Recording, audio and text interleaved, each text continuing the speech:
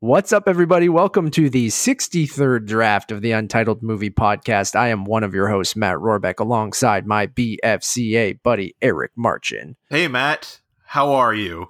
If that's It a only dumb took question, us- I'm sure it is. Yeah.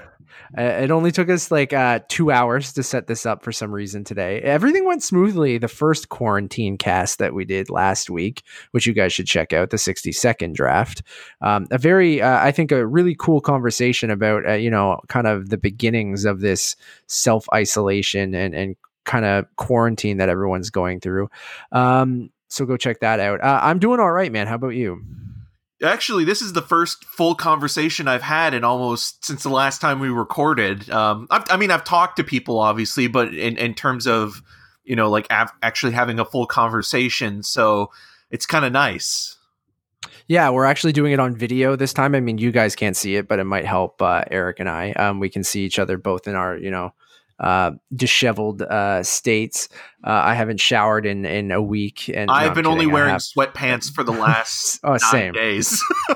The sweatpants industry is loving this. But yeah, if you guys didn't know, this is the Untitled Movie Podcast. Each and every week, Eric and I get together now over video call and online, usually in person, to talk about the entertainment industry and everything that's going on in our lives, what's going on in the industry, trailers, what's out at home, which is the only place you're watching movies right now, and a whole slew of other things. And we hope everybody that is listening is doing well, and know Yes. that you're continuing to practice social distancing, and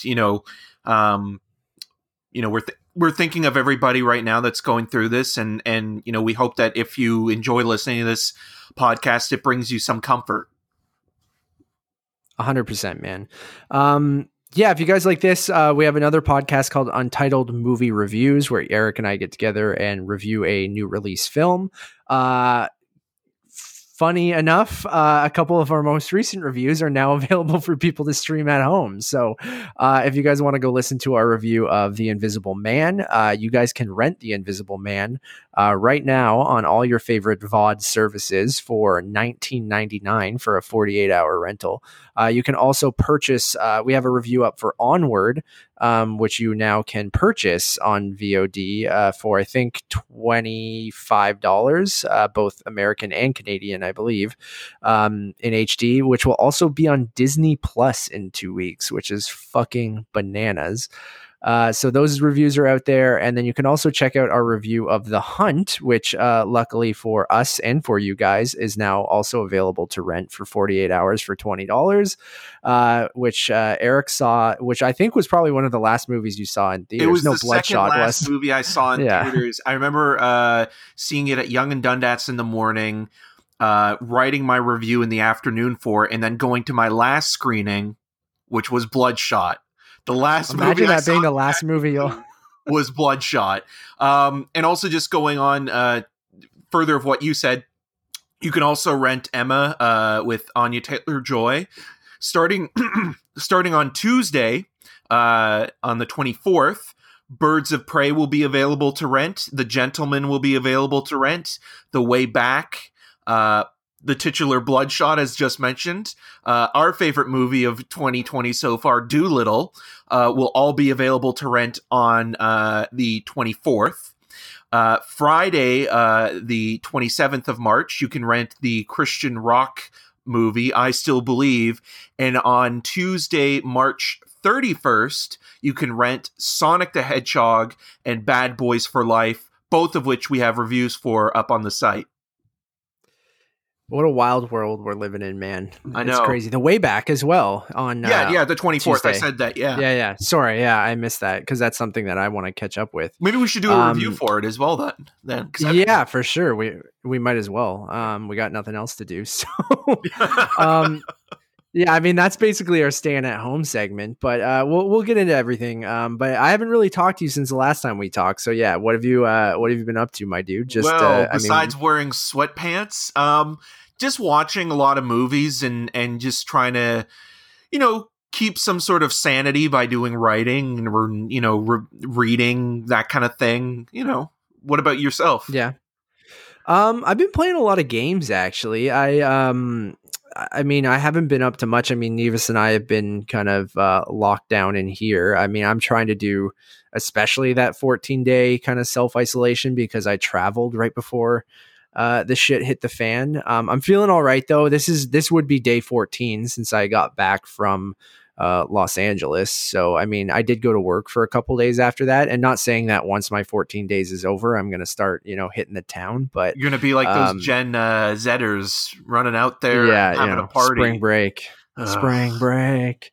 Yeah, it's brutal. But we've been, going for walks, trying to keep our distance. But we did a big grocery last week, so that's lasted us. We've been so I mean, I'm instilling some good habits of like making cold brew at home, so I don't have to go to fucking Starbucks and spend $6 every day. Saving some of that money. Yeah, I mean, cooking at home every night, which is something that Nevis and I tried to do frequently, but you know how life finds a way to get in the way, and then you end up cooking once or twice a week because we go to screenings or we go do some other things. So it's been good, like cooking at home every night. Making cold brew at home, like I said, is actually saving me a shit ton of money, and actually pretty good. I bought this, I should send it to you, this cold brew kit where it's just this giant 2-liter like mason jar, and you just pour coffee grounds in it, and you pour water in and let it sit out for 24 hours.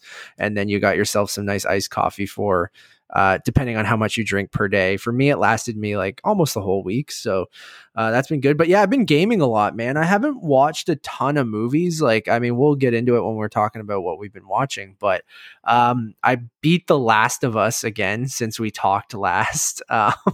So I played through the entirety of the first game after our last conversation about the HBO series, and Last of Us Part 2 coming out in May, or hopefully coming out in May. And then that just got me going. Like, I haven't played that game since it came out in, I think 2013, 2014, I think 2013. I only played it that one time because it is an intense game. It's that stories that you love so much. Sometimes I don't want to go back and revisit them because I'm like worried they won't hold up in my head as what I imagine them to be. But no, The Last of Us is excellent. As I'm playing it, I'm thinking of like who could be cast as which character in the HBO show. I'm trying to figure out how long would the first season go? Would it be the first game? I doubt it. I think they split the game split into seasons. So spring, fall, winter, and then summer, or spring, summer, fall, winter. And then, I don't know how they'll split up the series and how long they'll make the first game last, whether it be 1, 2, 3 seasons. But I just I got so into it again, and I played through the entirety of the first game in like 3 or 4 days, and just binged through the entire thing and loved it just as much this time around. And it's an intense game. It's got a ton of heart. It's I don't know. It's thrilling. It's I don't know. I love, how much I love that game. I've gushed about it nonstop, but this got me in the mood it prepped me for Last of Us Part 2. And then I'm getting really psyched for hopefully when all of this is over, they'll start production on the HBO show. And I guess it is kind of timely too, because it is about a virus that infects a bunch of people, but turns them into, mutated, not zombies per se, but in that realm. But right, it was eerie walking through the streets, and just with everything's going on right now, it's very quiet out for the most part. I mean, we're not in full lockdown here in Ontario and Canada yet, but they're suggesting people stay home. But even during some of our walks, you still saw quite a few people out, and even gathering in parks and things like that. And I'm like, what the hell's wrong with you people? Like, go home. Nevis and I just needed some fresh air. Right. But like, there's people like sitting on picnic blankets in the park, and it's -2 out. And I'm like, even if you're 5 feet away from each other, don't fucking do that. So anyways, play through The Last of Us. It's fucking excellent. I can't wait for you, Eric, to be able to experience that through the HBO show. And it got my wheels turning. I want to write something again, because I did an article way back in, I think, 2013 about who I would cast in the roles. In the movie some of those I Monarchy still days. And movie. Yeah. And I think we did a whole episode on it on the old Movie Monarchy podcast. But Now, some of those I think would still apply with someone like Josh Brolin, but I think he might even be better suited now, being a little bit older. And but I do like the idea of Nikolai Coster-Waldau or Hugh Jackman even. But I mean, he essentially played that role in Logan, so I think we talked about this last week. And Jackman hasn't done television as of yet either in terms of doing a series. Brolin just signed on to something before the COVID-19 pandemic sort of really hit, so he's willing to do television now. So you need somebody that can probably either do both film and television, or who's willing to do both film and television. But I wanted to ask you a question about it, talking about how long a show like this could run. Probably, like, judging by a lot of the HBO series, probably it would go for maybe 5-6 seasons. But how many episodes do you see it going per season? Do you see it going 8? Does it need more than that? I would love to see somewhere between the 6 to 9 episodes. I mean, Watchmen was 9, right? Yeah. How many was Chernobyl? 8? Yeah. Yeah. So, I mean, something within that realm. Like, I'm all for shorter seasons. Like, I think 4 is probably too short. I think 6 is the perfect amount when you do 6 1-hour episodes. And then I don't think you need to. I think you put all your effort into those 6 episodes to make them killer. And I think you work within a higher budget and get to spend maybe a bit more per episode, hopefully, instead of doing and drawing it out over, 10, 11, 12 episodes that we've seen in some places. I mean, HBO hasn't really done, for their dramas that many. Like Game of Thrones got up to, I think, 10, 11, 12 episodes, didn't they, in a season sometimes? But then I don't think you need to go that high. It overstayed its welcome. Yeah, exactly. So I feel like I love the six episode season. I would love if they just did that, and I would be okay with a little bit more, obviously. But I think there's a lot to cover. Like I don't know how many hours the first game is. I'll try to look it up now. But well, since you said that it's told in seasons, I was thinking, like, what if like they were able to do like almost like a 90-minute to 2-hour 4-part season where like each episode is told in one season. Yeah, because like the season breaks are the natural, cliffhanger points for the most part.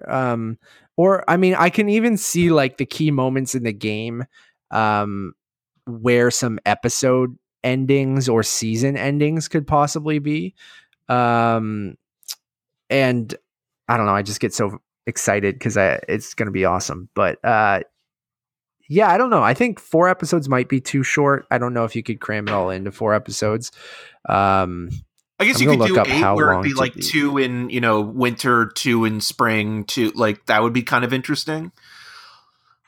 Yeah, because there's some time jumps, and I mean, you want to get to know. I think they might even expand on it, right? Like, I think they'll be pretty faithful to the game, being that Neil Druckmann's working on it too. But one thing I didn't realize too, I knew where Craig Mazin's background, but I didn't realize he wrote and directed superhero movie and like Scary Movie 3 and 4. And I'm like, good for him for bouncing back with Chernobyl, but like, and as his the writer of beginnings, the Hangover rough. movies too, it's like, yeah, it's an interesting filmography because like this is like the first thing that he's done that's gotten any sort of critical acclaim. Like everything else you look on his resume is like all these high concept, lowest common denominator comedies, and now with Chernobyl and the announcement of this, it feels like he's kind of entered like a new kind of zone. It's like what we've talked about before with Todd Phillips and Adam McKay entering drama and being taken more seriously as filmmakers. The same thing with Peter Farrelly, where it's like they make a movie that's quote unquote an Oscar movie, and now they're in the same sort of echelon as the bigger filmmakers like the Scorseses of the world. So it's interesting that Craig Mazin now is kind of getting more respect when before he was kind of considered a laughingstock. Yeah. I know. I mean, good for him. I mean, maybe it's just sometimes those are an easy way into the industry, and maybe you're a little bit I don't know, not anyone can do them, but you get your foot in the door almost when you have the right connections and you write some schlocky fucking parody movie. I mean, those movies are awful, but superhero movie especially is awful. But like one of the worst things I've ever seen. But hey, I gotta watch Chernobyl still, and I probably will get around to it. So the Last of Us game, it says 15 and a half hours to beat the story. Mind you, that's with all the gameplay and things like that. When you go on YouTube and you look up only cutscenes, it looks like some are between 3.5 and 4 hours for only the cutscenes, but that cuts out a lot of the gameplay, where someone edited a full movie together that has all of the cutscenes with some, gunplay and probably some stealth mission or stealth moments where you're taking down the infected, which is 6 hours. So 6 episodes kind of makes sense if you add in some action sequences and some stuff like that. And I'm sure they'll flesh some things out, but I think 6 to 8 episodes makes sense for me, but I'm excited for them to ramp it up. But who knows with everything that's going on, how long that'll take now. But and then the other thing I've been playing is Animal Crossing New Horizons just came out on Nintendo Switch and came out on Friday. And I mean, on my Twitter feed, it's all people are fucking doing, and which kind of makes sense. It is like the perfect quarantine game where, like, if you can't go out, why not live this virtual life where you get stranded on a deserted island with a bunch of cute animals, and you gotta like humanoid animals, Eric, because I don't know how much you know about Animal Crossing. I know nothing other than what you and Eunice have been posting. This raccoon named Tom Nook, who always tries to swindle you for your money and give you loans and try to get you into like timeshares and different things like that. At least in this version, that's kind of what he's doing. He sold you a vacation package to go on a deserted island where you can set up and build a tent, which then you can upgrade into a home, and then you gather resources and you trade them and you do little missions and you invite people to come live on your island, and you can take trips places and visit other people's islands, and like it's basically your own personal fire festival. Yeah, kind of. Some people name their island Fire Festival. Yeah. And you name your island, you can, it's hard to explain, but it's like very, very addicting and a great time waster during this time where like, you can spend and not even realize it, like hours just kind of going around and gathering wood and whatever fruit is on your island. And like, some of it is like all, procedurally generated, so like when you start up your game, your island is going to be completely different than others. So like my sister's also playing it, and her best friend Danielle's playing it, and like Danielle has pears on her island where we have peaches on our island, and you want to like go and visit other people and like trade, like give me some of your peaches and I'll give you some or give me some pears and I'll give you some peaches. This sounds really like boring, but it's actually like a lot of fun, and it's teaching you basic skills how to survive the apocalypse, basically. And kind of how to make it out on your own, man. Gather a ton of peaches and trade them for something.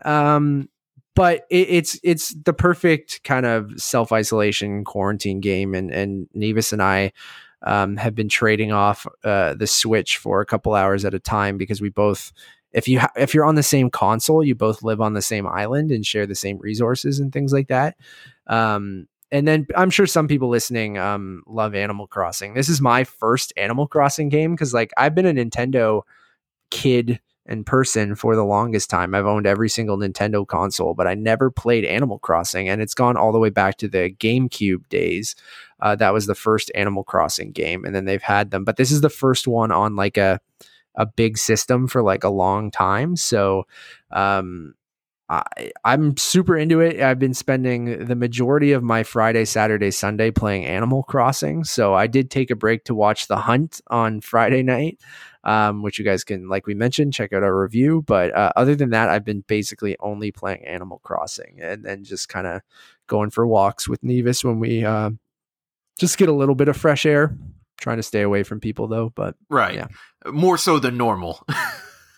Yeah, exactly. Yeah, people like me and you can deal with this probably pretty well, because we don't really like going out that much anyway. No, we're homebodies and I think so But are I there know, any but other like games that you think that a lot of people are playing right now or will be playing in the next couple of months, like Animal Crossing or even The Last of Us, that you could recommend to people that maybe they could sort of jump on and play for the next few 5 to 6 months or so, I guess? the biggest one for me is Final Fantasy VII Remake comes out next month in April, and it looks like it's finished, so it won't get delayed or anything. And Final Fantasy VII again, a hugely immensely popular game in the late '90s for the original Sony PlayStation. They've finally remade it for PS4. I played the demo is out right now if anyone wants to go check it out on the PlayStation Store, and I'm super excited for that because like it looks like they're splitting the game up into multiple parts for different games and stuff like that. But it was a game that I was obsessed with as a kid. Cloud Strife was like one of like he's this I don't know Eric if you even know he has this big buster sword. It's this thick sword and he has this spiky anime hair, blonde hair, blue suit. Anyways, it's iconic. You would maybe know it if you've seen it. Right. But Final Fantasy VII is one of the most famous games of all time, and it's getting remade and it looks incredible and plays incredible. So that comes out in April. Right now I know like Doom Eternal, so a new Doom game.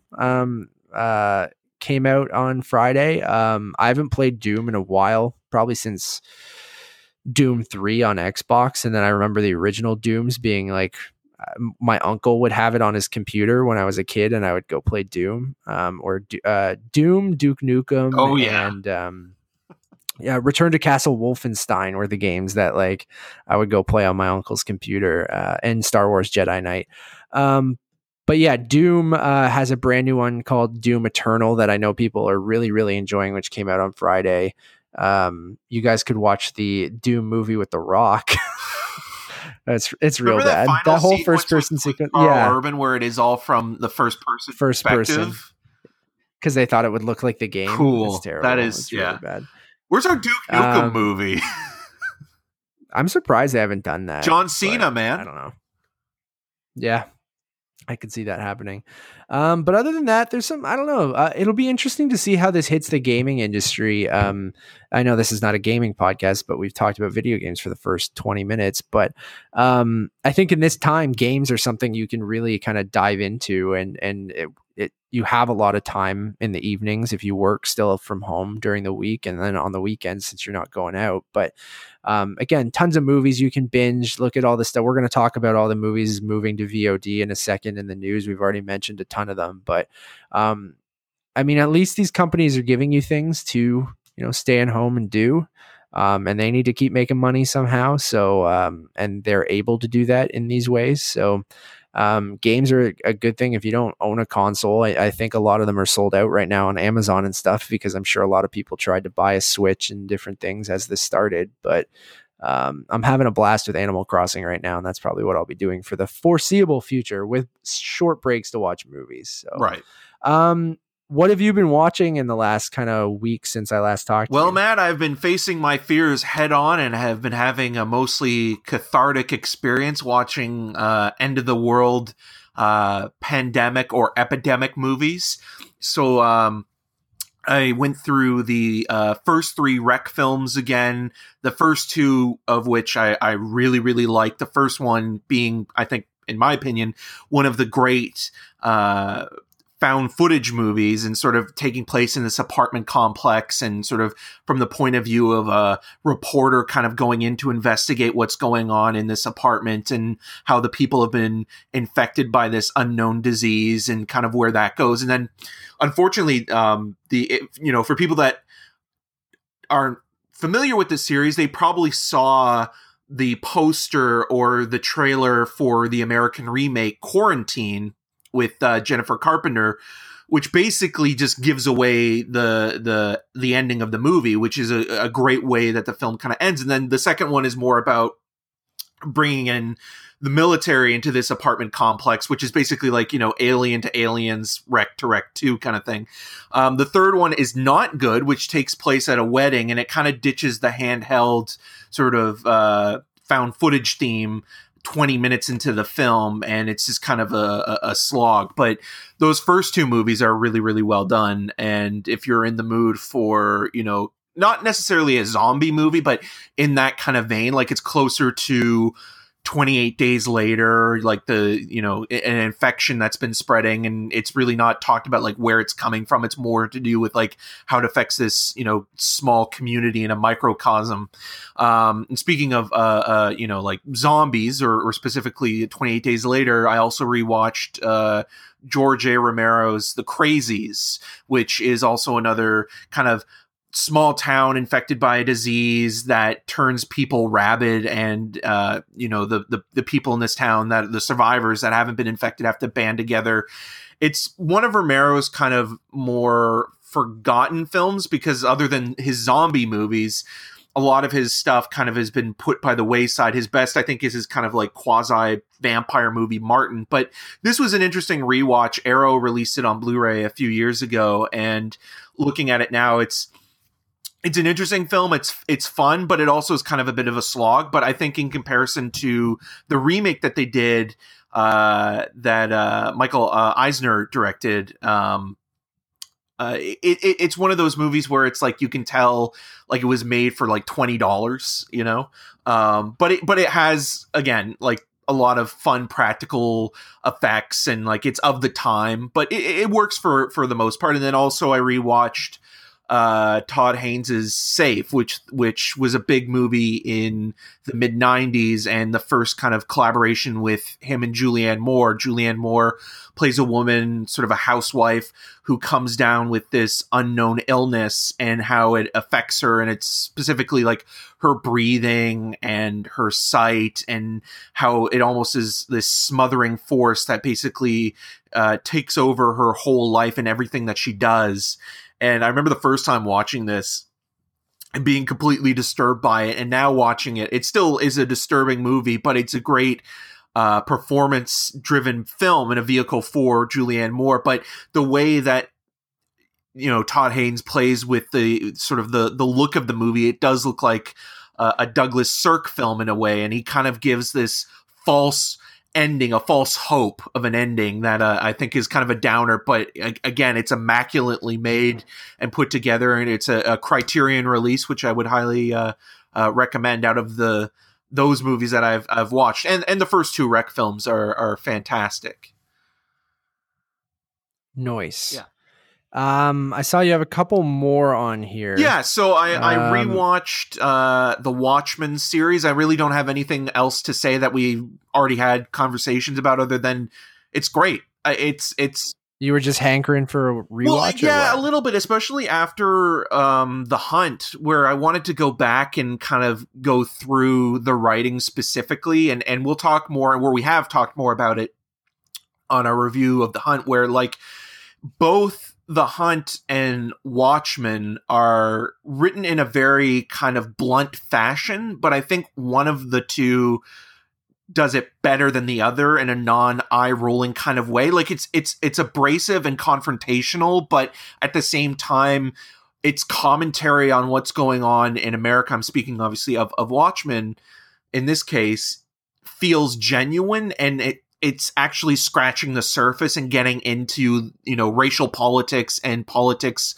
of a world that isn't very far off from what we're living in, where The Hunt is very on the nose, and like the writing feels like it has to like just get through a check mark or a list of check marks to sort of like say, okay, we're gonna have these words and the reference characters, this, yeah. That it's very reactionary, and it's just weird because like you think like how subtle Damon Lindelof and Nick Hughes were with Watchmen compared to how sort of blunt this is. So it was interesting rewatching it, because again, I think Watchmen works because there's a writer's room kind of going through every episode and each storyline and really discussing it, where it almost feels like this was kind of written on the fly, where it's like, okay, we have time between doing the Watchmen, let's do a movie that's more of a satire, that is kind of high concept, almost playing up the two sides of the spectrum in terms of politics. But there's such a nuance weirdly with Watchmen. So it was great rewatching it, and I honestly think that it's one of the best shows in the last 10 years. And I kind of don't really need a follow-up season. You know, like it's completely satisfying as it is. No, I'm with you, and I completely agree with everything that you said. Like, no offense to Nick Hughes, but I feel like this is more of a maybe a Nick Hughes thing, and using Lindelof to kind of, not saying that he couldn't have slid in there because of his dad too, but I just feel like putting Lindelof's name on it gave it a little bit more, you know, pizzazz when you're trying to sell it through. I'm not saying that Jason Blum wouldn't have just taken a Nick Hughes script, but I totally agree with you. And Watchmen is incredible. I've been kind of holding off, hoping for a 4K release. I haven't heard anything. I don't know if you have. But, the only thing I've heard is that it's getting a Blu-ray release in June. So I hope a 4K comes with that, but we'll see. Yeah, and then, so speaking of video games, actually, this ties in nicely. I rewatched David Cronenberg's Existence, which came out around the same time as The Matrix, and it's about a group of gamers that go under this kind of video game console that's made out of like this like weird like parasite when you're in the virtual world, and it has Jennifer Jason Leigh and Jude Law, and it sort of is looking at the levels of reality and what's real and what's not. And you know, there's one scene where they make this gun out of like chicken bones, and you can definitely tell it's, you know, it's a David Cronenberg movie. And weirdly, this will sound like a contrarian hot take, but I prefer it more than The Matrix in terms of what it's sort of, you know, diving into, and it feels a little less dated because it's not as stylish, but it still is very much a David Cronenberg movie. I mean, all the consoles look like, you know, they're cut out human flesh, and they're pulsating and moving, and there's a lot of stop motion animation that's used throughout the film with creature effects, and it's all connected to the human body. And Willem Dafoe gives a really creepy performance as this mechanic that Law and Jennifer Jason Leigh meet up with halfway through. So it's an interesting movie. I would be curious to get your thoughts on it as well. Yeah, I'd love to go through and watch Cronenberg's stuff. But I just haven't had the time to go do that. Sorry, I'm getting feedback on your end, Eric. That's okay. That's why I'm like stopping.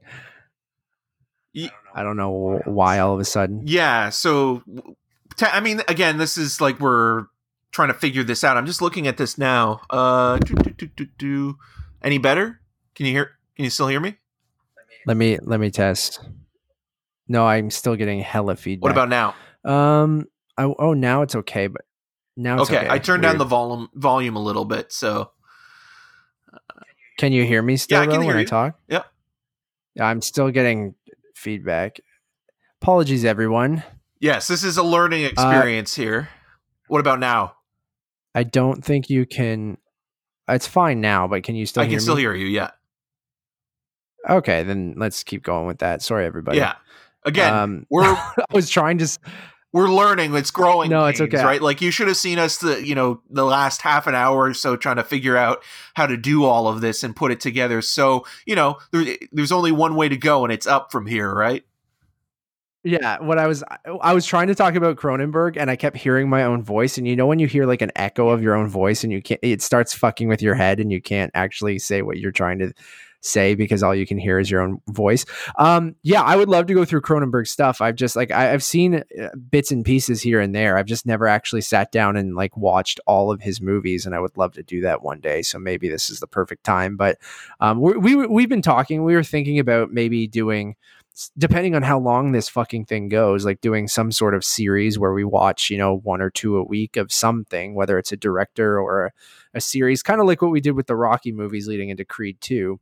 And kind of what like I stole from the Kind of Funny guys, which they've been doing with their in review series. I just think that we could maybe tackle some things that maybe they wouldn't, not saying that a lot of them wouldn't enjoy some of those movies, but they stick to some of the bigger filmmakers, bigger franchises where maybe we can do, you know, a Pauly V retrospective or something like that. I'd be down. Yeah. I was just going to quickly run through the last couple of things that I watched. So, for the first time, I'd never seen it before, but I remember always as a kid going to a Blockbuster or Rogers and seeing the cover of it.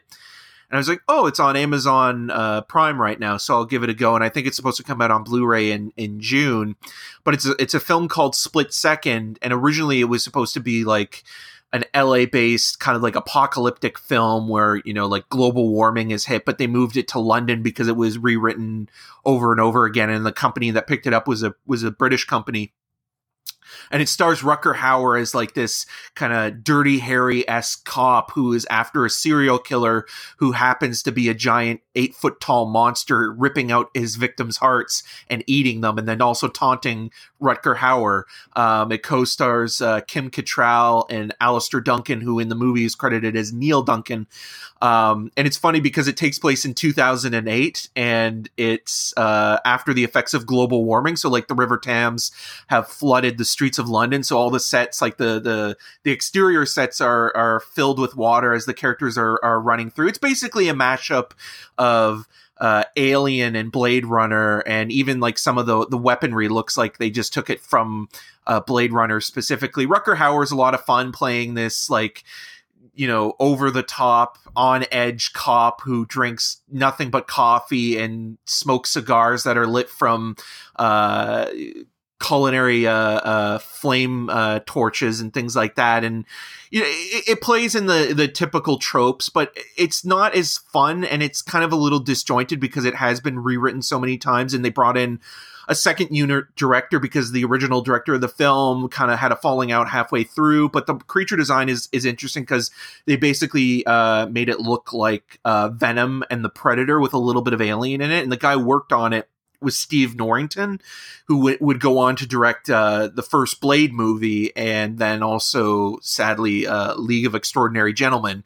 But it was kind of a fun watch. Again, like it plays into the cliches of those genres that you are familiar with, whether it be the cop movie, the creature feature, that kind of thing. So yeah, and Rutger Hauer is a lot of fun. And speaking of Paul Verhoeven, a guy who's worked with him plenty of times. And then the last movie that I rewatched, I hadn't seen it since I was a kid, was April Fool's Day.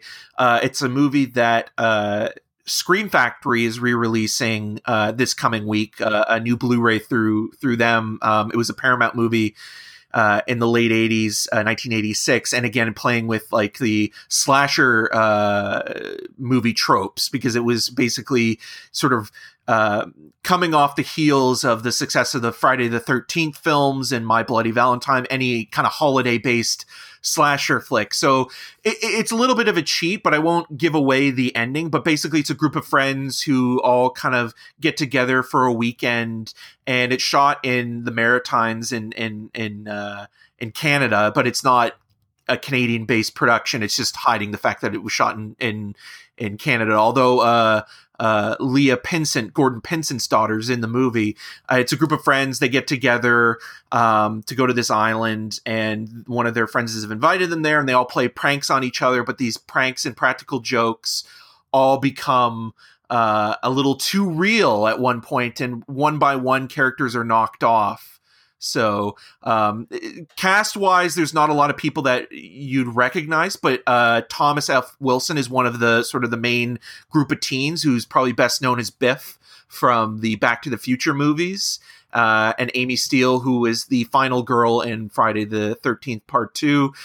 There's some fun special features on the disc. There's a behind the scenes interview with Fred Walton, who's the director of the movie, and some of the actors, and it's okay. Like it's more of a curiosity than anything. And that's it for me. Cool. I'm opening some wine. Yes. I'm opening a bottle of wine. Hell yeah. Cause you know what? We're quarantining. Let's have some wine. That's it for you. Well, speaking of Corona, and Disney villainous, I watched Tangled, with Nevis. So, Nevis and I think I talked about it. We drove to Buffalo a week before my trip to LA to, mostly to go get this villainous expansion pack, that came with Cruella DeVille, Mother Gothel, and Pete from Steamboat Willie. Nevis, could you do this? So, cause I'm talking. Be careful. Nevis is going to have some wine with me too. So we drove to get this expansion pack. We played with the different characters, and then Nevis and I were like, what we've been doing with a lot of these Disney villainous villains after we play them, or before even. What am I doing? Sorry, I can just see Nevis's hand enter the frame every now and again. I think it's really funny. Corona, yeah. So anyways, we watched Tangled, and something that didn't even clue in until like I think after or even maybe before we played it, but it's about a young girl who is not necessarily in self-isolation. She was sort of kidnapped. Not sort of, she was kidnapped. But she's in isolation, and the town is called Corona. What the fuck? Prescient. Isn't that weird? Did you know this? Disney knew. So anyways, that was weird. But it's a good movie. I haven't watched it since it came out, which was, I think, 10 years ago. Wasn't it 2010? Yeah, it was one of the early Disney studio animation releases. And it holds up. It's quite good. It's a solid Disney princess movie. Pascal the Chameleon is awesome. Disney really knows how to put a cute animal or small alien baby into everything. So there's always some sort of cute animal that everyone falls in love with. I think the music is good. I mean, what kept triggering or not triggering, but like bringing up in my head was your conversation with Quentin Tarantino about if Tangled was better than Frozen or something. Yeah, wasn't it Tarantino something like that? Or he was having Tangled. that conversation with someone? And it was pretty funny as well because I've talked about it on the show before, but he literally said "fuck Frozen," and Christopher Buck was there, and who is the co-director of the Frozen movies, and he didn't realize that he was there. Cheers, everyone! So, as Matt drinks some wine, but yeah, it's yeah. Cheers to everyone. Have a drink with us. We're having a Woodbridge by Robert Mondavi Cabernet Sauvignon. But Tangled's good. You're so much more elegant when you describe the movies that you watch, where I'm like, oh, Tangled's pretty fucking dope. Music's good. The Chameleon's good. Mandy Moore, also quite good. Who's the prince? It's not, isn't it Zachary Levi? Yeah, it's Shazam himself. I still haven't gotten to Shazam. We haven't made it through Aquaman yet. I'm like halfway through Aquaman, and Nevis gave up. She's like, I can't watch the rest of this. It's too long. It's too long. Yeah. It is too long. I think that's his biggest issue. But yeah, Tangled, super enjoyable. I don't know if it's better than Frozen. I don't know what side of the fence I would fall on that. I think both are quite enjoyable. Frozen 2 is available on Disney Plus now. I don't know if we talked about that last week. Now, speaking of Tarantino, though, how much feet are throughout the or how many foots per square inch are in the movie? Are entangled? Yeah. Yeah, I mean, I think she's barefooted for the most of it, but I have there no you idea. Go. That's why I didn't pay attention. We made a foot joke about Quentin Tarantino. I'm explaining it to Nevis, because she can't hear you. So, she says she gathered by the creepy remark. Yeah. And then I also watched, which I missed in theaters, was Jumanji: The Next Level. So that came out to rent on Tuesday. So I'm like, fuck it, I'll pay $7 to watch it in 4K Dolby Atmos. So, and it's good. I mean, I don't like, again, there's not much to say about it, but like, I thought it was perfectly enjoyable. Like, it is a retread, but I liked the addition of, I mean, if you just keep that going with like, hey, what impersonation can you do? And then you cast those actors and have The Rock and Kevin Hart and Jack Black and Karen Gillan like do funny impersonations of people. You know what? I'll keep watching that shit. I don't care. Right. Like, it's not really like I didn't rush to go see it in theaters, but I don't know. I thought it was perfectly enjoyable. Mostly a retread, but I liked the kind of new additions to the cast, which I had no idea were in it. Where they kept those pretty locked down. Like, and I won't spoil it here because I do think that you guys should watch it. I think it's an enjoyable, $7 rent. I would say it's a plain movie, but I don't suggest that you travel anywhere right now. So maybe watch it at home. But yeah, it's a solid $7 rental. I think the perfect movie to just watch at home because who cares? Yeah, and the bridge sequence is actually really, really well done. Like as a set piece, it's very entertaining. And again, I don't want to give away also who pops up in the movie, but I think one person does an impression better than the other, and I'll tell you after we finish recording. But like, I like them both. But like you can tell like one really kind of like commits to it more, or is at least better at doing an impression of this person than the other. But yeah, it's a fun movie, and I agree with you. Like it is just basically a remake of the I think last I know one, who you're just talking changing about, it right? up in terms of who the avatars are, which I think is the best way to do it. And they do leave it open for a third movie, which I'm sure, again, once all this is said and done, will happen, because these movies make a lot of money. Like even before the closure of the Cineplex and Landmark, it was still playing in theaters. So it goes to show you how popular these movies are.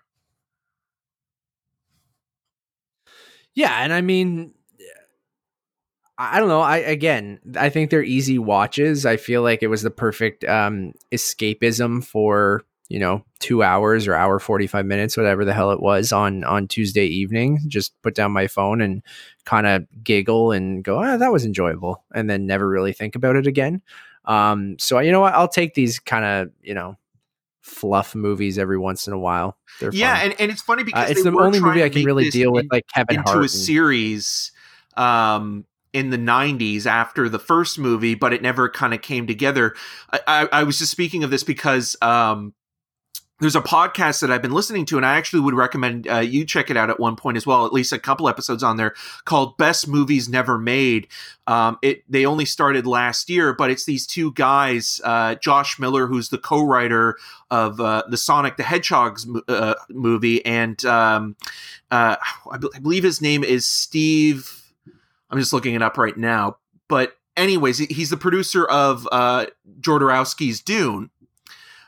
Steve Carpaccio, and both of these guys basically each week focus on a movie that almost came into fruition and wasn't made, but they talk with the filmmaker or filmmakers that were going to make the movies, or somebody that's in the industry. So one of the episodes, which is like a 5-part episode, or like 5 episodes in total, is one where they go behind the scenes of the Super Mario Brothers movie, and originally how it was supposed to star Dustin Hoffman and Danny DeVito as Mario and Luigi, and how this version of the film never got made, and how the eventual Bob Hoskins, John Leguizamo movie got made.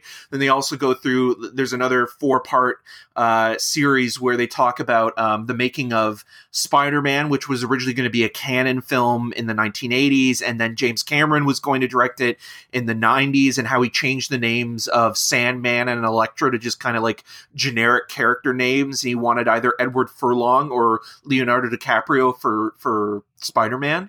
So it's actually kind of fun listening to some of these like movies that never got made, because the one that I liked the most was Guillermo del Toro's At the Mountains of Madness, which he actually, during those tours that he had where he kind of showed like all of his exhibits, had these sculptures of these giant 7-foot albino penguins, these blind mutated penguins that were a part of the movie, that were commissioned and modeled, and you can go onto their Instagram account and look at them, and there's some actually funny behind the scenes photos of the original Toad and the original King Koopa that look completely disturbing. So I would recommend that as well.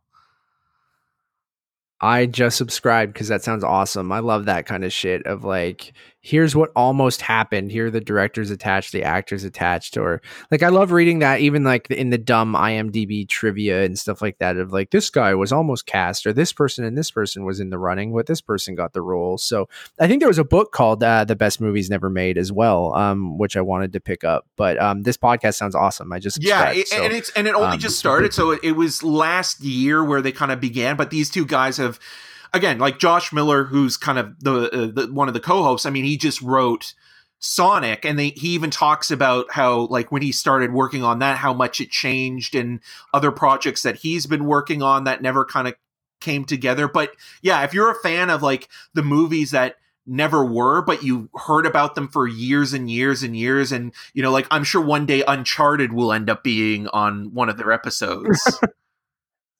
It's quite possible. So yeah, those are the only two things that I really watched movie wise this week. I've been catching up on like some TV. Nevis and I watch Survivor every week. We've been watching Brooklyn Nine-Nine. The Masked Singer keeps rolling on. It wasn't Sarah Palin this week, but was it last week? Sure was. What a dumb fucking show, but we put that on before bed. It's what the world needs now. Nights, so. But that's it for me. All right, moving on. We kind of have somewhat of a regular show this week, but for staying at home, Eric, you kind of listed through everything that's going to be coming out on VOD in the next week or so, and I think this is really only the beginning. And I guess we can just. Did you want to talk about Hidden Life or just? Yeah, I just want to quickly say, Terrence Malick's A Hidden Life is on Blu-ray right now, and there's not much in terms of special features, so maybe Criterion will release it down the line and have more supplements on it. But in terms of a movie that's just a beautiful looking film and like really sort of shows the landscape of Austria, I would recommend it just to put it on in the background almost and just kind of maybe escape into the landscape of Terrence Malick's movies, because they're, you know, beautifully shot. They're wide open. They kind of make you feel like you're in the environment. And I think, you know, right now people could use something like that, right? Where it's, you know, you feel like you're transported to another time and place. Agreed. I mean, it's a movie that I've wanted to give another shot to. It is in 4K on digital, if anyone's interested. But it's a beautiful movie. I just, you know, me with the length, I think that was my biggest issue. But it is a gorgeous movie, and I feel like the more I thought about it, the more I feel like if that was the only movie I watched that day and it wasn't 9 a.m. in the morning, I might have enjoyed it a bit more. And I didn't not enjoy it. It's hard for me to get around a runtime like that. But there are, I just feel like maybe if I didn't see 4 other movies the rest of that day too, or it was near the end of the festival as well for us. So, okay, let's talk about, I want to talk about all the movies coming out on VOD and kind of where we see this moving. And then we can just talk about the news in general of what's happened over the last week. So I want to kick it off with the news that something you and I have been calling for since we recorded last weekend was that cinemas hadn't closed when we last spoke to each other. I mean, AMC in the US and a couple other theater chains were implementing, 50% capacity. And then it went down to only 50 people in the theaters, then eventually the CDC and the American government said no gatherings more than 10 people. And then you saw here in Canada, Cineplex and Landmark theaters kind of follow suit with that, where they weren't necessarily closing down right away. And it took until the end of it was like the middle of this week, wasn't it? Yeah. When the notice came out, because you sent me the message that Landmark finally, and you tweeted a couple times about it. I feel like a bunch of our colleagues in at least the Toronto film community were kind of, quote tweeting and adding Cineplex to be like, why the fuck are you still letting people go to the movies? And then you started to see throughout this week, Draft House say that they're shutting down their theaters for the time being. You saw AMC do it. You saw Regal Cinemas. I think Regal was the first one actually in the US. And then you're seeing finally Cineplex and Landmark almost at the same time here in Canada sent out a press release that they were closing down for the time being. And then that trickled through the industry and I think we already started to see this kind of come out with the releases of, Frozen 2 coming to Disney Plus early. And then we started to see, the first one being The Hunt and and Invisible Man and Emma being available on VOD for this $20 premium rental because they're brand new movies, with Trolls World Tour following suit on April the 5th, I believe, 10th, or 10th. 10th. April 10th being a premium VOD rental, or I'm not sure if that one will be available to purchase because it's a day and date one, but that's wild. And then you started to see other people follow suit, like you mentioned, with Birds of Prey and The Way Back, as well as that Christian fucking rock movie with fucking Archie. And there are a couple others that have kind of come out that are really quickly after they were the last movies to be released into theaters before everything shut down. And then the craziest one to me was Disney announcing that Onward was available almost immediately to stream if you wanted to purchase it for $25, or in 2 weeks, at least in the US. I haven't confirmed if it's going to be available in other regions. I'm assuming it'll be available in Canada, but I haven't reached out to Disney to I'm going to check the press release while you're talking, yet, and I'll see if they mention it in there. And then it will be available on Disney Plus on April 3rd or 5th, but early April for Disney Plus, so a couple weeks, which I think is the craziest one. So, I mean, Eric, this is just the beginning of everything. Where we talked about last week of like where we think this is going, and depending on how long this goes, how much it could affect both independent cinemas and the big chains. Has your thought changed over the last week? Since it was pretty new when me and you talked about it last week, and a lot has come out this week of movies getting, pushed and delayed. We've seen movies now into July start getting pushed. Minions: The Rise of Gru what a pity. got delayed, which I would never watch anyway, but that's an early July movie, wasn't it? I think it was mid-July. It's gotten already pushed. So yeah, so it's gotten pushed already. So, and mind you, with animated films, they might be working down to the wire to finish that stuff. So they might just be realistic if all of their employees are already, working from home or sent home. They probably had no chance to finish it on time, so they're just getting ahead of that. Where some other movies that are in post-production could probably, finish and come out if theaters were open. So that's why I don't think we've seen live action stuff into, July start moved yet. Like we haven't seen anyone, Paramount, talk about Tenet at all, or Warner Brothers with Tenet, right?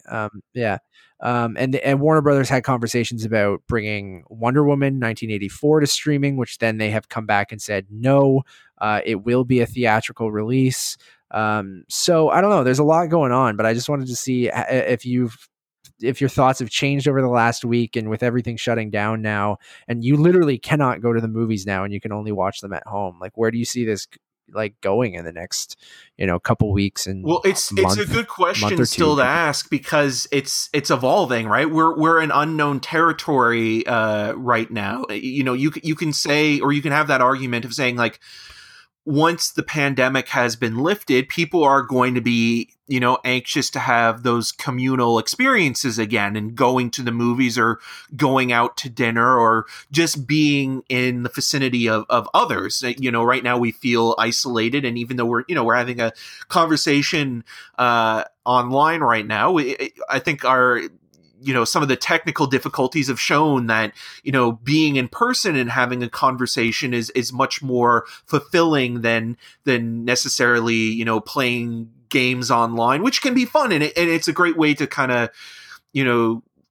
sort of kill some time and be a time waster. But there is that human sort of experience that we all sort of crave after a while. And so in terms of like the short term answer, I think that theaters will do quite well once everything does reopen again. But this is also sort of a time where the industry itself is now really looking at streaming as a possibility and keeping an eye on how certain movies do, via, day and date or being put online at a premium. So with The Invisible Man and Emma specifically, like those two movies, and even The Hunt to a certain extent, it's almost like Universal was cutting their losses because they were just released at, you know, a time where, especially The Hunt, because Emma and the Invisible Man was released in February, and it probably had made as much money as it was going to during its theatrical run, and it's probably actually done even better because of it being released on that weekend. So in a way, it was just kind of like, oh, you know, we're speeding up the process and getting it out there. And the same thing with even like something like Bad Boys for Life or Sonic the Hedgehog. I mean, those movies have had their traditional theatrical run and have basically run their course. But with The Hunt, it was just kind of like, well, what do we do with this thing? We've just released it. You know, the pandemic has been officially announced. Like, we can't do much other than, you know, release this on online. And the same thing with Emma, where Emma was a platform release and it was starting to go wide as things were going south. So you're seeing those movies maybe have a second life on VOD. The ones that will be more interesting, and even in a way, Trolls World Tour is a movie that I could see just being a VOD movie. And the same thing with the Minions film, where like Universal could decide, okay, we'll release this on VOD if, you know, we're still in a situation like this in July or August. But it would be more interesting to see a movie like Wonder Woman 1984, which was supposed to obviously be a theatrical release and still is one at this moment, go the VOD day and date route, because then that would be sort of showing you the beginning of the end of cinemas. And I think the cinemas right now that are going to be hurting the most are the smaller ones. And there are companies like Kino Lorber, which are starting up this really kind of interesting interactive cinema online where you can watch a movie like Baccarat, which played at TIFF last year and is playing or was playing in very limited release before all of this happened. And now if you're in the US anyways, you can watch it online on their website through this interactive streaming service that's like a virtual movie theater. And the proceeds for the film go back to the theaters that were originally playing it.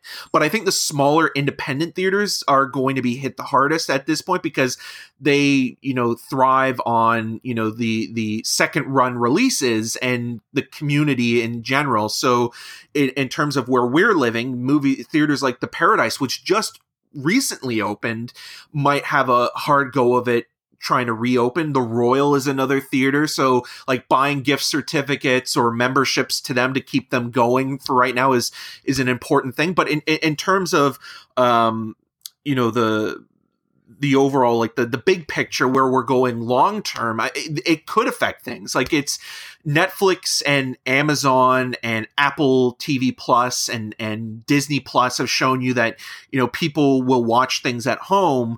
But now if something like this kind of changes the game and sort of looks at it, but there's a lot of theaters that or a lot of studios that will hold back. Like they'll take their Christopher Nolan movie because Christopher Nolan has pull on something like Tenet and say like, no, we'll hold this until the theaters open again, whether that's, you know, moved to the fall or next year. I think what we're going to see is a very backloaded 2020. And then also a lot of stuff moved to 2021. I mean, Fast and Furious 9 of the Fast saga is moving to next year. So I wouldn't be surprised if a lot of mid-range to big budget movies end up moving to the end of this year or into 2021. And then the other question that's going to be interesting is that, you know, the Cannes Film Festival recently got delayed. So is that going to come up again at the end of the summer or into fall? Is that going to infringe on, you know, festivals like Venice and TIFF? I mean, Venice right now is probably the biggest question mark because Italy has been hit so hard by the virus. So how is that going to happen? And again, like the movies that are going to play at these festivals. So films that might open in the summer that are the smaller movies, like say A24 has another, you know, farewell-esque movie or something like that was supposed to open in the summer, gets delayed till the fall. That plays it at, you know, TIFF or New York or somewhere, or Telluride. How does that work in terms of like other movies being bumped or being moved, right? So it's almost like this shuffling of movies. Yeah, I don't really have an answer to the question, but like it's really hard for me to determine what's going to happen. I have no idea. And it's like I mean I watched The Hunt at home the other night, and it was an interesting experience. Like I paused it a few times. I found myself, taking a photo of the TV and sending Nevis things like the Croatian license plate, or someone I thought looked like Piers Handling. Um, so, I don't know. Like it didn't, you lose. It's something I said about like the Star Wars movies a little bit too, where, when Solo came out and we got that slew of Star Wars movies where we had like three within like, an 18-month period or something like that. And it just felt like Star Wars wasn't special anymore. Like to the point where like sometimes you want something, right? And you want, or you miss it when you don't have it. And like, I mean, me and you, like, I know we love going to the movies and we like seeing things in a cinema.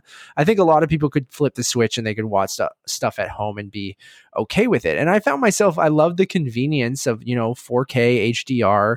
I had my AirPods in, so the sound isn't super great, but I mean, it was fine. And my TV is great, and you don't have any of the distractions of like all the fucking knobs that go to the cinemas and ruin your experience with talking and texting and all of the, you don't have to leave your house and take a 25-minute streetcar. You don't have to get coronavirus. You don't have to like, there's tons of pros. Don't get me wrong. But it's, I don't, you made a good point of like it'll take a movie like a Wonder Woman to be day and date, just like first available at home, like a big gigantic superhero or superhero movie or blockbuster, for it to maybe sink in of being like, is this a thing that people want to just do at home and not go to the movies anymore? And we've talked about it for a long time. As TVs get better and as the sound systems get better, and your experience at your home is almost just as good as the cinemas. Maybe the screen's not as big, but I mean the quality is probably going to be better than some of these multiplexes.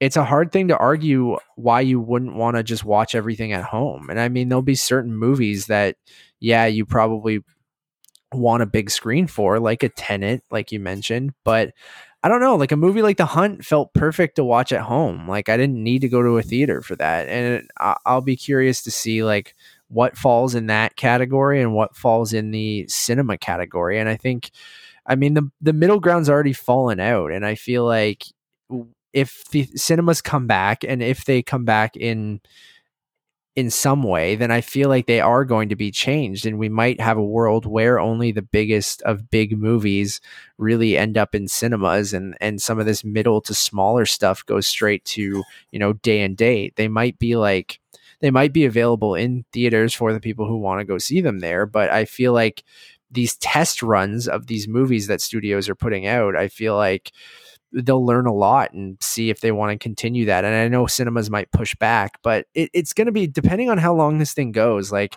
I think a lot of these things are in trouble. The smaller ones are in trouble, like you mentioned, but I think some of you, even the bigger theater chains that are already, in debt because they keep wanting to open new cinemas or new things, and they're holding all this debt that they believe that they would pay off.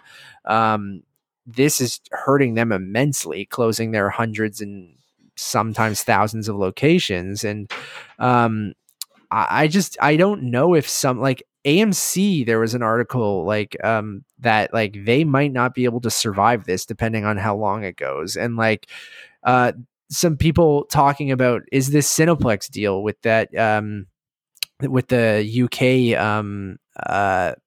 brand that's going to buy them, is that going to go through after this? Because they could be in trouble because of all of this. So like, if we start to see I mean, we've been saying the multiplex needs to die for a long time. I mean, I don't want to see those hundreds and hundreds of people lose their jobs. Obviously, a lot of young kids work at these theaters. I mean, a lot of people rely on those jobs, and that's hundreds of jobs. And you got your start there too. I think this is going to be a swift kick in the ass to the industry, and try to figure out how we fix this when it comes back, or if people I did. I mean, I owe a lot to Cineplex, and I mean, I still write. I wrote for them very, very recently, and I've had a relationship with that company for a long time.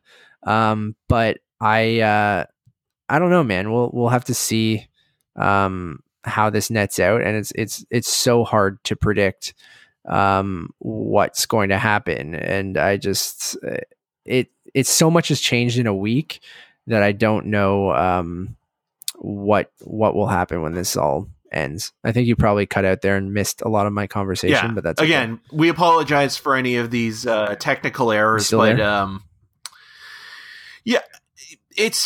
we're in an unknown space right now, and it's interesting because you can look at what is there and talk about it. I mean, there has been this discussion of the death of cinema, or at least theater chains in general, and you bringing up the AMC being in debt and Cineplex trying to expand its monopoly on other ventures, whether it be the Palladiums and what have you. But it does feel like this could be the nail in the coffin, at least for the experience that we've known as the theatrical experience. And I mean, again, I don't want to predict what's going to happen because we just don't know at this point, but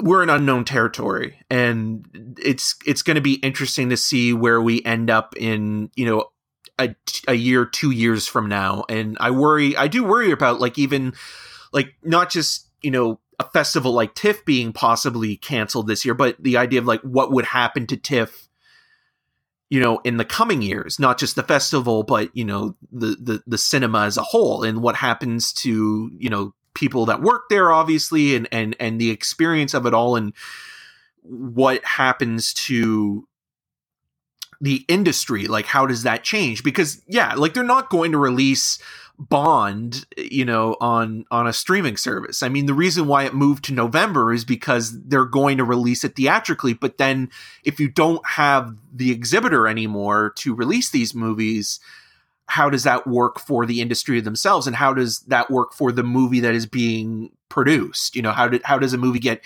greenlit then? What decides that factor? Is it a movie that's only going to be an indie film that you can release day and date and won't, quote unquote, have an effect on the theatrical experience if you see it in a big theater or not? Or do these blockbusters end up going by the wayside because they are pretty expensive to make? And as much as someone like Christopher Nolan is usually a surefire bet as a filmmaker, I mean, they still cost a lot of money to make, and the expectation is, can they make the same amount of money on VOD as they do in the theater? Yeah, man. And I mean, we keep bringing up Nolan, and I mean, he wrote an op-ed for the Washington Post, which you guys should all read, asking people, basically pleading with people to try and support, their local cinemas and just cinemas as a whole during this time. Because I mean, and it's not just the entertainment industry. I mean, this is hitting every industry very, very hard. The restaurant industry is getting, pummeled right now, being forced to basically close down other than, takeout in most places. A lot of places are asking people, order takeout from your local restaurants that you love because, without that, or buy gift cards, like you said. I mean, this isn't just the entertainment industry, but you're seeing some industries plead for bailouts and things like that. And I think an article I recently said that, the theater owners are pushing for a relief bill to avoid bankruptcy.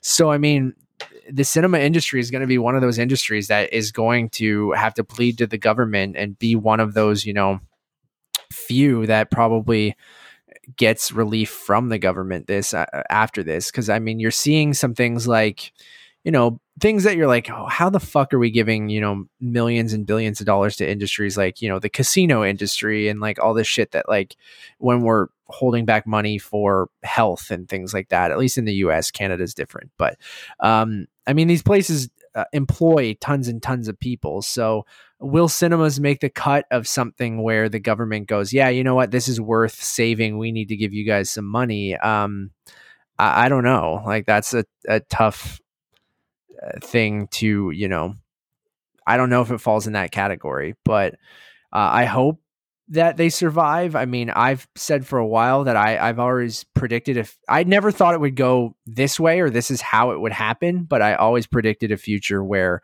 multiplexes are probably eventually going to go away. This just kind of takes it out at its knees.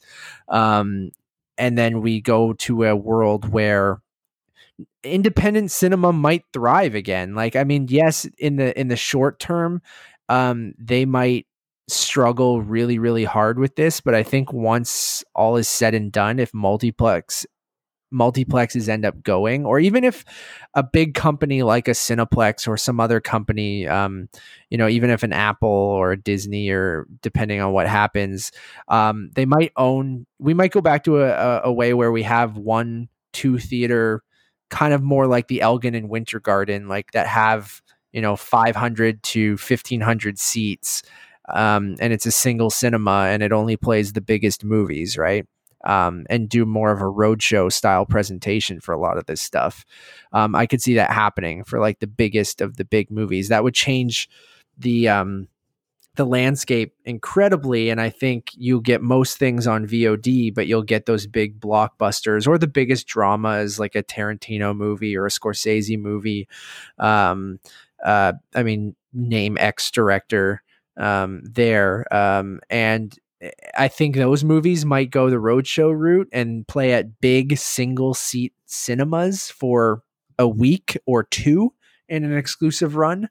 And then you're going to get things on VOD. That's my prediction, which I have been saying for a long time. And now seeing what's happening right now, I could see this coming back, and the ones that do survive, like, we'll give it the old college try again. But I think it's going to take a long time. Like you said, people might be eager to go back to restaurants and movies.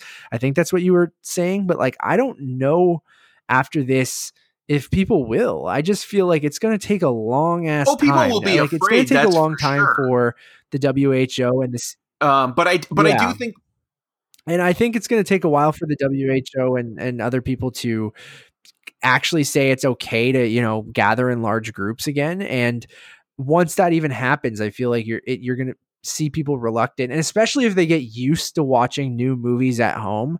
I don't think people are thrilled with the $20 price tag, but I mean, if you're sharing it with one other person that you live with, that's the same price as a movie ticket. So, I don't know. I have no fucking idea, but I feel like every week when we record this podcast, it's going to completely change. So it's going to be fascinating to kind of watch. Like, you got to think everything that's coming up in the next month or two is going to be on VOD for the most part, except for those giant movies that, I mean, the Lovebirds moved to Netflix. That was another big thing that happened this week. I think it's going to be the first of many. Yeah, well, especially with Paramount as well, because I mean, they do have a deal internationally with Netflix, and so they could take some of their smaller to mid-range movies and sell them to Netflix, like they did even with Cloverfield Paradox. But we also have to recognize it as well. Like, I mean, all of this is not as important as, people who right now are struggling to buy groceries or, paying their rent. And like, those are the 1000%. things that are also, the most important right now in terms of like housing and hydro and things of that nature, where, some people are truly, afraid of what's going to happen to their job, or if they're going to be able to come back to a job, or what they're going to be able to do in terms of living paycheck to paycheck. So those things are obviously more important than entertainment at this point. But it is good to kind of talk about it all, because again, this is almost like our, depression era in a weird way. Like, we've never been through anything like this, and people are still only starting to really take it seriously. Like, I think, our parents' generation and our grandparents are, kind of have gone through things like this and are honestly taking it as seriously as possible. But then when you get to our generation and the generation that's below us, I feel like it's only just now starting to really sink in that this is serious. Like, yeah, okay, it's a flu, and chances are, people in our age bracket will be fine, but it's still, there's still no cure. and there's still no vaccine created as of yet, and that'll probably take a few years at this point, and you have to think like, okay, who is this going to infect, and can the disease or can the virus mutate? And that's another thing. So like, we have to nip this thing in the bud, and the best way to do it is to listen to, the CDC and WHO and experts on the subject, and not take secondhand information, and actually take it seriously. Like it's you don't want to live in fear, and you don't want to psych yourself out to be afraid of everything. But at the same time, you do have to look at this and like, this is affecting everybody. It's not just contained to one country or, a suburb or a community you've never heard about in a small town. Like, this is truly changed. This has truly changed everything in everyone's way of life. And in order to get back to some sort of, normal routine or a routine that we can, go outside again, we have to take this seriously. And that's what it comes down to. And it's going to change a lot of things. And, entertainment is one of them, but it's also, that's a small part of our overall life. Yeah, man.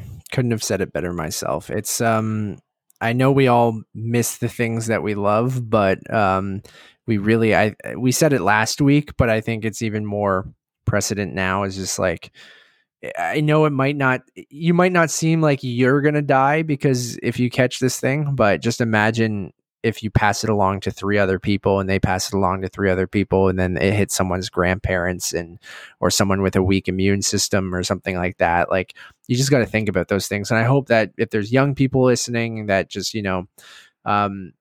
don't understand, like, oh, it's not going to affect me that much, who cares? It's just like, please, like, as much as it sucked, I mean, even as introverts, for Eric and I mean, I hate doing this over the internet. Like, I love every week when Eric and I get together and we sit at my fucking kitchen island and we talk in person about the things that we love, with being, movies. And doing this over video, yeah, it works. And I've had fun, Skyping and Zooming and, playing things online and doing things. And I feel like, yes, it's going to instill some habits that I think will, after this passes, will be a good thing. Like, I'll call my parents more on FaceTime. I will call my sister more on FaceTime. I'll play online video games more and connect with people, through this technology that we have. But then I also really do miss these things. And Eric, you put it very well, of like, yeah, this podcast is about the entertainment industry. It's about movies and TV, but there are things way more important than that right now. And that's the health of, and the greater good of, fucking humanity. So just, if you're listening to this, just stay the fuck home. Like, I'm stubborn in the sense of like, if your workplace is telling you to go into work, and every country and every, city is different, but like, stick up for it. Like, again, it's not worth it. And just tell them in a nice way that you do not feel comfortable going into work right now, no matter where you fucking work, unless you work at some of these places that are deemed, a necessity right now. I just feel like, if you work in an office building and they're telling you to go in right now, fuck them, and tell them in a good way that for your safety and the safety of everyone else, you do not feel comfortable going in. I mean, I hope your government, wherever you are, and the places, will put in procedures that, help you in case of any. And I know young people will be afraid to tell their bosses this. And even, I mean, I know older people, our friend, not to call anyone out, but like, our friend Mike Muntz is like, he still has to go into work right now. And like, I won't name where he works or anything, but like, it's completely fucked to me that like, people are forcing their employees that aren't necessary to go into work right now. And it just doesn't make any goddamn sense for me. And like, people need to stay the fuck home right now and play video games and watch movies. And yes, FaceTime with your friends. There's so many cool things. Like, Eric and I are using a platform called Zoom right now. And you can Zoom with many multiple people. You can share your screen. Jackbox games, there's a game, Eric, you mentioned games that people could be playing right now. Jackbox is a game you play online. Everyone just goes to jackbox.tv and punches in a code, and you guys can all play that game. You can be on video. You do not need to be in the same room. There are things like there are Chrome extensions that you can install at home where you can have a watch party for something on Netflix if you really want. I mean, that's not my jam. I like everyone to shut the fuck up and let me watch something. So I don't want to sit with Eric on video and watch something because I'm not going to talk to him anyway. But if you like that kind of stuff and that shared experience, there are ways to do that right now. And you are helping other people by doing that. It's the easiest fucking thing you could do. I've seen tons of memes being like, our grandparents were called to war. We're being called to sit on the fucking couch and watch movies. Just fucking do it. Don't go out.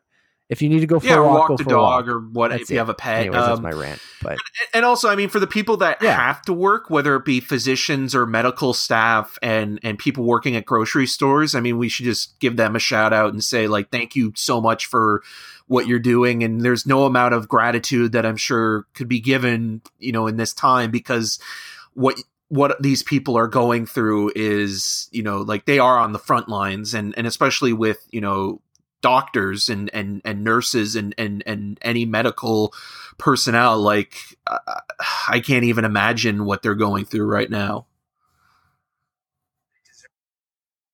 They deserve every cent that they're making. And these big corporations for these grocery stores and things like that. Yeah, I've seen things like, you know, PC and Loblaws and stuff like that being like, oh, we're increasing by $2 an hour and stuff like that. I'm like, these people should be getting paid way more than that, and especially in a time like this. And like, they are, again, like, yes, doctors and nurses and everyone. I just, things that piss me off is, like, I'm going a little bit off, but like that Imagine video that I sent to you of like those celebrities fucking singing John Lennon's Imagine, and it made me want to fucking vomit. It was disgusting in the sense of, like, they're at their $1 million homes. Oh, so quarantine's so hard, and like singing Imagine, we're all in this together, everyone. Like, fuck off. It pissed me off so much. Gal Gadot fucking setting that up. Like, want to boycott fucking Wonder Woman just for that shit. And it was embarrassing, for one. But then you have people, like you said, that are working at these. It was. I muted it after the first fucking frame, and then Neva sent it to me, and I just had to send it to everyone being like, this is the worst thing I've ever fucking seen in my life. And then you have people who are out there risking their own health to work at a grocery store getting paid fucking $12 an hour while these ass hats are at home singing Imagine in their $1 million homes. So, like, I don't know, it's been a weird week and a half. And again, I echo everything that you said, that I'm looking at a Freshco across the street right now, and like, everyone who is going in there and keeping things stocked. And also, if you're going out, don't hoard stuff. Just get what you There's need. There's enough toilet paper to go around. There are services. Yes, exactly. I mean, my parents couldn't find toilet paper. That's so fucked. They did run out, and they went to like 5 different stores and they couldn't find it. And luckily, like, not luckily, I mean, we had some. Like, I had maybe, you know, a pack. We bought like a super jumbo pack, but we didn't go buy more just because, like, someone texted me and was like, hey, the Freshco across the street has toilet paper. And I'm like, I don't need toilet paper. I'm going to leave that there for people who do. And we said this last week, wash your ass in the shower if you run out of toilet paper.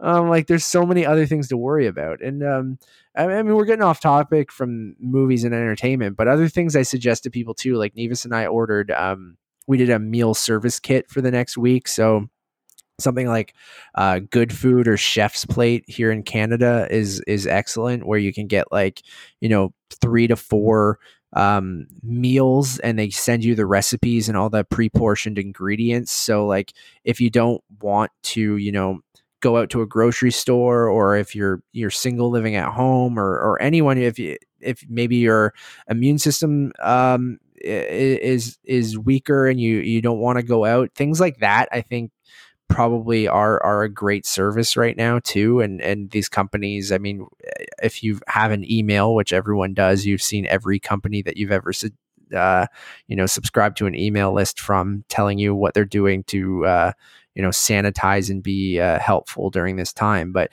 we ordered chef's plates, so things like that, and then we've run out to get a few supplies at the grocery store. But it's definitely a weird time, and I'm curious to see how you guys are all holding up too. So shoot Eric and I a message, or tweet us and things like that. And maybe one of these days we'll do a big, shout out to Zencaster too. As much as I said, I don't like doing this with Eric, like this has been mostly super smooth. Like last week was incredibly smooth and easy to do this.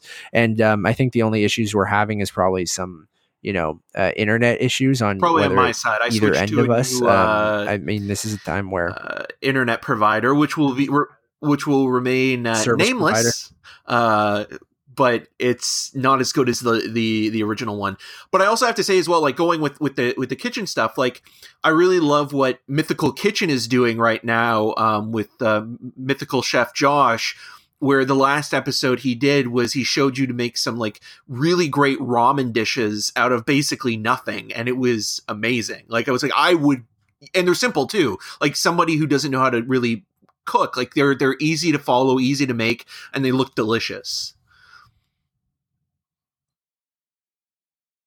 Yeah, Josh is great, and Mythical Kitchen is fantastic. I mean, usually they make like, if for those of you that don't know, it's a spinoff of Good Mythical Morning with Rhett and Link. Their chef Josh, who would make all their ridiculous, disgusting kind of things that they would eat on their show, has his own channel called Mythical Kitchen now. And a lot of the times he'll do Snack Smash or tell you how to create some ridiculous, Cheetos, fucking mac and cheese or something, but or something even crazier than that. But yeah, like Eric mentioned, he's for the next couple weeks, I think he's going to do like pantry hacks and try to do things that do help you if you like only could get ramen for the next couple weeks and like want to try to spice it up a little bit. And I think that's really, really cool. And I think you're seeing more and more people do that. I mean, shout out to the Kind of Funny guys who I always listen to. They're doing this same thing that we're kind of doing, in the sense of like they are working from home. They had a great podcast last week, the Kind of Funny podcast, where it was the four of them on video, like Eric and I are on right now, which you can't see, but for them, you can watch on YouTube and see them. And it was kind of like, it was just interesting because it is such a weird time for everyone. And they're in San Francisco, which is in a full lockdown right now, where like, unless you're going to get something like a necessity, you're not supposed to leave your house at all. It's not a suggestion. It's you cannot, unless you are saying you're going to get groceries or food or gas or something like that. And it was a really heartfelt, like kind of wonderful episode with those four guys too. So there is lots of stuff there to kind of, take your mind off of this or have other people. This is a worldwide thing right now where we're all kind of experiencing kind of the same thing. So it is crazy. And we're here for you guys too. Anyone listening, like we really, really appreciate you guys listening to this. And I hope, as much as we focus on what's going on right now, I hope this let you pass the last hour and a half without having to, deal with some of this bullshit going on. But, and there's lots of content out there. So, I mean, it doesn't always have to be movies too. There's tons of, video games, podcasts, YouTube. There's tons of ways to pass the time. Try to get some exercise in. I have another good game. It's Ring Fit Adventure for the Nintendo Switch. If you have a Nintendo Switch, I haven't exercised yet because the last week's been stressful, but I hope to get back on it on Monday. Is like an exercise game, kind of like Wii Fit, if you guys remember that, for the Nintendo Wii, but I think a little bit better because it comes with this like exercise ring that you can actually do some strength workouts for and stuff like that. So there's tons of stuff out there, but stay strong. It's a very weird time. Watch some brand new movies. I know it's a little pricey, but I think it's still Invisible Man is excellent. You guys should go watch that. Onward is good. So I would say wait to Disney Plus, but seeing brand new movies at home is we're so used to that VOD kind of crap, where to get like quality movies at home is an interesting thing. And let us know how you guys feel about it too. I'm curious if you guys would love a VOD future or if you'll miss going to the movies. But anyways, dude, I think that I pretty mean, I much. guess we Any should other mention as news or well, something since you saw over the last week since that the you want to last talk time we about? podcast, or even during the last podcast, there were announcements that, like the Batman obviously canceled for 2 weeks, but I see that being postponed for probably longer. The new Matrix movie was basically put on hold. Fantastic Beasts 3 was put on hold. It's affected the industry as a whole in terms of what's going into production. So now is the time to just kind of enjoy what you might have missed, or what you want to rewatch again, or and even just open a book, like something as simple as that. Yeah, I mean, that's a good suggestion. I'm not a big reader, but I really do want to sit down and Right. try to read something during this time. I just I'm still getting Same. settled It's into been one of this those week, weeks but where, like, I don't know if yeah, you've I mean, been and feeling it at all, but like, obviously our routines have been thrown off by it, but like, I've been up at like 12 a.m. till almost like 4 some nights, because anxiety and insomnia has kind of been more prevalent in sort of my day-to-day life with the last week. And I haven't been as fearful as I was when, like, SARS happened here in Toronto, but it's one of those things where it really has thrown off my schedule, and I feel like that's the same for a lot of people. So like, it's adjusting and kind of trying to find a new normal, or something that is kind of quote unquote normal to routine. And again, like, for the people that aren't working remotely right now, that don't have anything to do, it's like, it's probably even far worse. So, it's one of those things where, like, everything like that, this first week has just kind of been almost a write-off for most people in general, or just a lot of confusion. I mean, even me who is working from home, I found it. You talked about anxiety and stress and things like that. Like, I found it very hard to care and find meaning in my work, both in not necessarily what me and you are doing here, but even in my day job as a marketer. And just like, if I'm being completely honest with everyone, it was just like, I found it very hard to focus and go, why does any of this matter right now with everything that's going on? And I found myself having late nights, 1, 2 a.m., at least for me, when I had to be up at 9 a.m. to be online and kind of be working again. But again, it is going to take some time to adjust. And I think this is just the first week, and it's going to be a long spring, I think. And who knows, like, again, it's so hard to predict whether we uh, get this curve down or not. Like, again, coming from someone you brought up, of all the productions that are getting delayed, and like, that could have an effect in a year and a half, right, for those movies of when they're supposed to come out. So I think, like, you might see a lot of these big movies get pushed to next year, not necessarily because they couldn't come out late this year, if this kind of gets figured out by late summer and the fall. But I think just because, from a scheduling standpoint, if you have everything come out, with a backloaded 2020 and a front loaded 2021, in a year and a half time, you're going to be like, fuck, we don't have any movies ready because they all had to stop production for, X amount of months or weeks or whatever it ends up being. So I think that's going to take a hit. And it's someone whose wedding is coming up. I mentioned it last week, but my wedding is supposed to be in June. I want to send a shout out, and I hope everyone's doing okay. I know probably no one's listening in Croatia, but I mean, it has a soft spot in my heart. I feel like an honorary Croatian because of Nevis. They were hit with a multitude of earthquakes this morning, and that kind of devastated Zagreb. And it's just it's a scary time. And if you think of it, of like comparing planning a wedding and shooting a film, is just like, I mean, if we have to push to later this year or next year, it's just it's crazy, and it's affecting so many different things. And I know there are people who have already had to cancel their weddings or push them, and it's just like, there's so much going on. So I don't know, man. It's this is enjoyable, and I hope to do this every week, and I hope it brings people some sort of regularity, or something. I don't know, but I think we've been, these have been less goofy and more honest, or I mean, we're always honest, but I mean more, I don't know what the word just I'm sincere and thinking of, genuine but in terms of like, it's not just, I mean, we're it's, still talking about movies and we're coming from that angle of entertainment, but we're now talking as well about the bigger picture. It's not, talking about a big screen or watching a movie. It's now life. Like, life is kind of taken over in a way that is,